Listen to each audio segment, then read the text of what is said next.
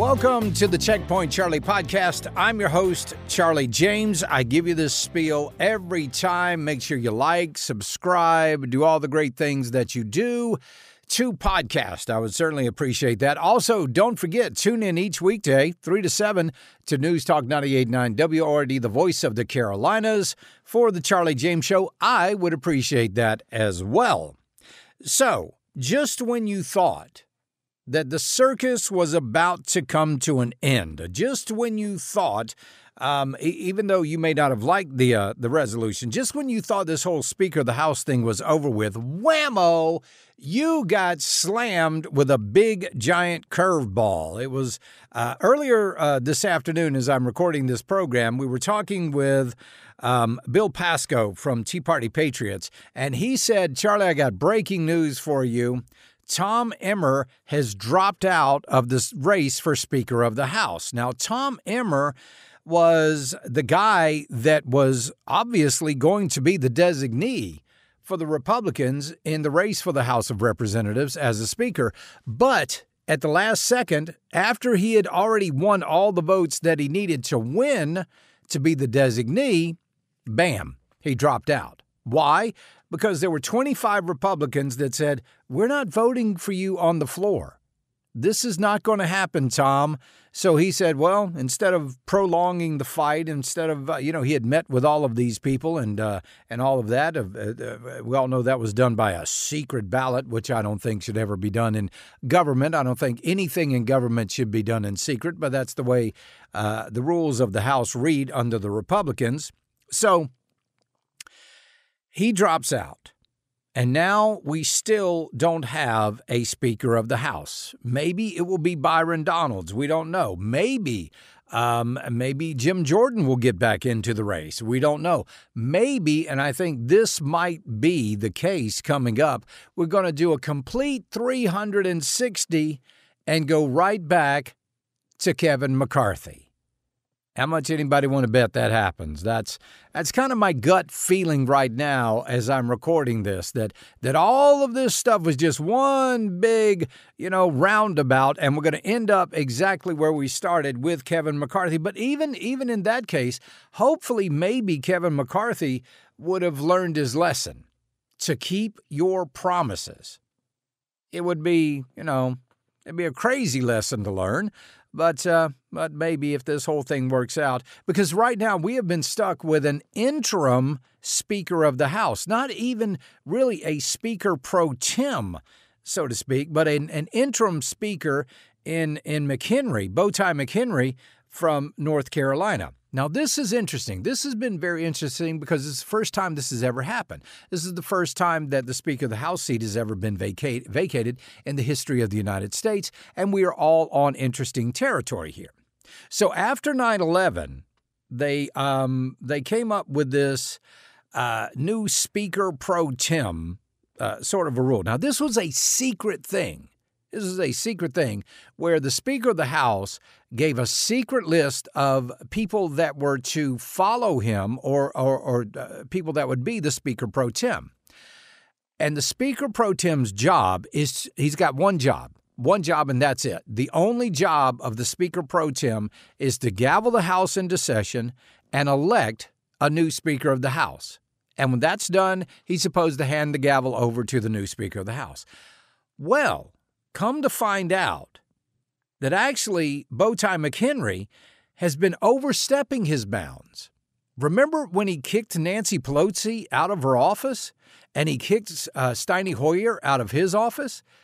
That actually went above and beyond the power and the authority that McHenry had, even though it was glorious to watch, even though I did literally laugh out loud when I found out this happened. It was just something that he was not supposed to do.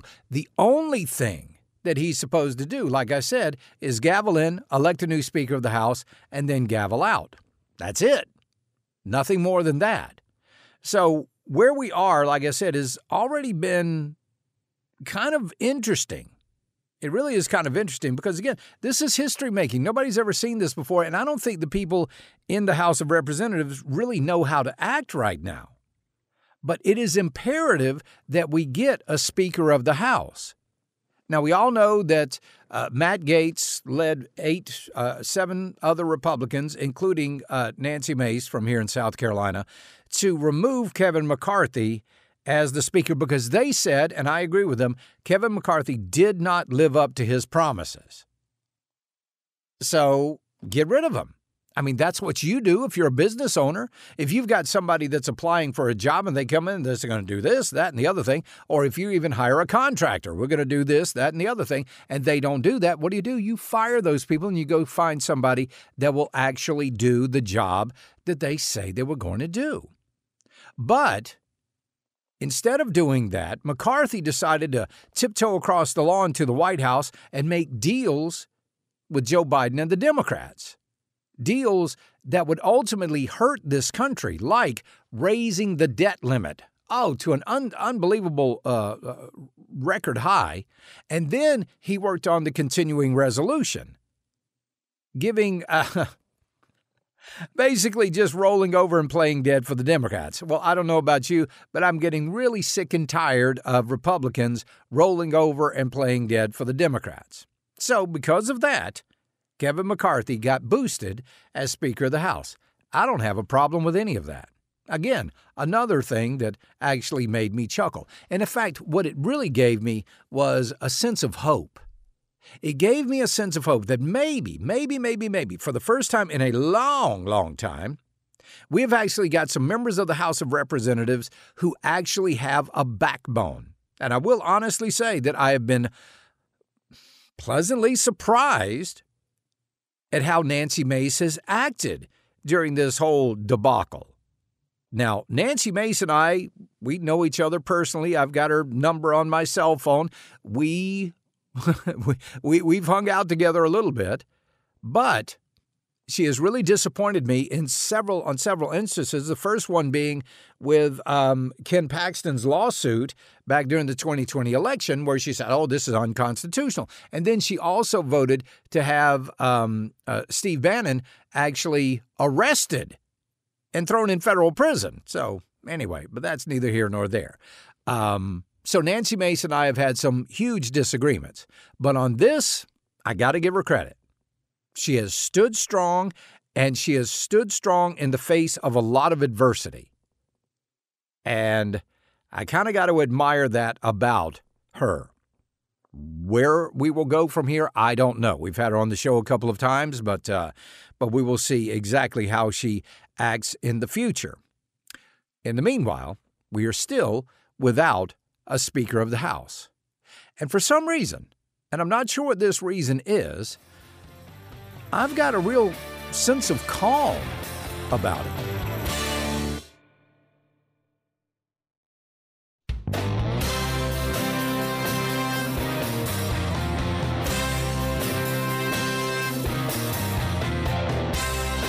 You know, you would think if we here in the United States did not have a Speaker of the House, that it would be a reason to panic. But I'm not panicking. I mean, I'm enjoying the show. I'll be honest with you. Watching all of these people put their names in the hat for Speaker of the House and watching how all of these people are reacting. And I'm just sitting back watching this going, you know what? There's a couple of good things going on here. Number one, we're not spending any money because all spending bills have to start in the House. So we're not really spending any money right now. So that's certainly got to be in some way, some sort of a benefit for the American taxpayer, when the House is not doing what the House does, and that is spend money like drunken sailors. Apologies to all you drunken sailors out there. But it is a good, refreshing break. I mean, to know that they're not doing more damage than they normally do when they do have a Speaker of the House. But I'm completely okay with this. I mean, after all, I'm one of the people that wanted the shutdown. I did not want the continuing resolution passed because I wanted the government to shut down. And now I kind of got the best of both worlds here now. Because the Democrats and Republicans, they're out there, if you shut down the government, this person's going to lose their job and that we're not going to be able to pay these people. And that was a whole bunch of BS. But now, again, best of both worlds. The government's still running. Everything's still humming along, but no more money is being spent. And that's really the problem with Washington. It's not that they spend money, that is a problem, but they spend more money than they actually need to. And that's just not happening right now. And I'm okay with that, and I'm pretty sure you are too. I'm just quite content sitting back and making sure that we get the right person in office. I hope that's Byron Donalds. This young man, he's 44 years old. He's on his second term in Congress, and he was actually chosen. And he's a member of the Freedom Caucus, which is a big plus, too. And he was chosen by the members of the Freedom Caucus to be one of their representatives here recently, to be one of their spokesmen. So that just kind of goes to show you just how highly he is thought of by the members of the Freedom Caucus. And that's certainly a good thing. It's certainly a positive. Another positive, and much less of a positive here, but he would be the first African-American Speaker of the House. Now, that's a good thing on its face, but a little more importantly to me, it would make sure that Hakeem Jeffries is not the first African-American Speaker of the House, because I just don't like Hakeem Jeffries. And if this designation, if this honor of being the first person of color to be the Speaker of the House is going to go to anybody, I would much rather it go to a good conservative Republican like Donalds. Yeah, I mean, that would just kind of take the wind out of Hakeem Jeffries' sails, and nothing makes me happier than thinking about that. But none of that really matters. It doesn't matter what color you are. It doesn't matter your race or anything like that. What matters are your ideals and your ideology and where exactly you rely or where exactly you lie on the political spectrum. Byron Donalds has shown himself to be a pretty darn good conservative in the two terms that he's had in Congress, and I certainly hope he has many, many more. So I'm willing to wait. I'm willing to sit back, and I'm willing to let the Democrats say all the things that they're going to say. I'm completely happy to take the barbs and the jokes and the jabs from all the people in the mainstream media. I'm completely okay with that. I don't mind that one little bit. I'm completely okay to have people talk about what a constitutional crisis we're in when, in fact, even according to the Harvard Review, this isn't a constitutional crisis. We don't have one right now. So I'm happy. Just sit back, watch the show, grab the popcorn, see what goes on, see what kind of crazy hijinks are going to come up next, because you know they are going to come up next. And wait and get a really good Speaker of the House. Because, folks, it's been a while. It has been a minute since we had a good Speaker of the House. You go look back at Paul Ryan, and I will never forget Paul Ryan's comments after Donald Trump won the White House, after the Republicans won the House, and the Republicans won the Senate. And a reporter asked Paul Ryan, "What are you going to do now?" And Paul Ryan's response was, "Well, I guess we're going to have to learn how to govern." Well, that told me everything I needed to know about Paul Ryan, that he was quite content with the Democrats being in power, and all he had to do, his main job, was to stand up and just cry foul whenever they did something he didn't like. Also told me that he really wasn't in Washington to govern. He was more of a spectator. Well, Eddie Munster, I'm glad you're gone. And then you go back to John Boehner. John Boehner, who seemed like the only thing he wanted to do was have a nice cry, a smoke, a bourbon, and a lie in the tanning bed, and then do whatever the Democrats wanted him to say. I'll never forget him weeping when he handed the gavel to Nancy Pelosi. That was a very embarrassing moment for this country. Well, he was an embarrassment the whole time. He was the guy that rolled over and played dead, again, time and time again, to the Democrats. So whomever is elected Speaker of the House, I wish them good luck, Godspeed, and I certainly hope they've got the backbone and the tenacity to fight these Democrats at every single turn. Because, folks, conservatism is the only thing that is going to save this country. And even more so, it's the only thing that's going to save this world. This is the Checkpoint Charlie podcast.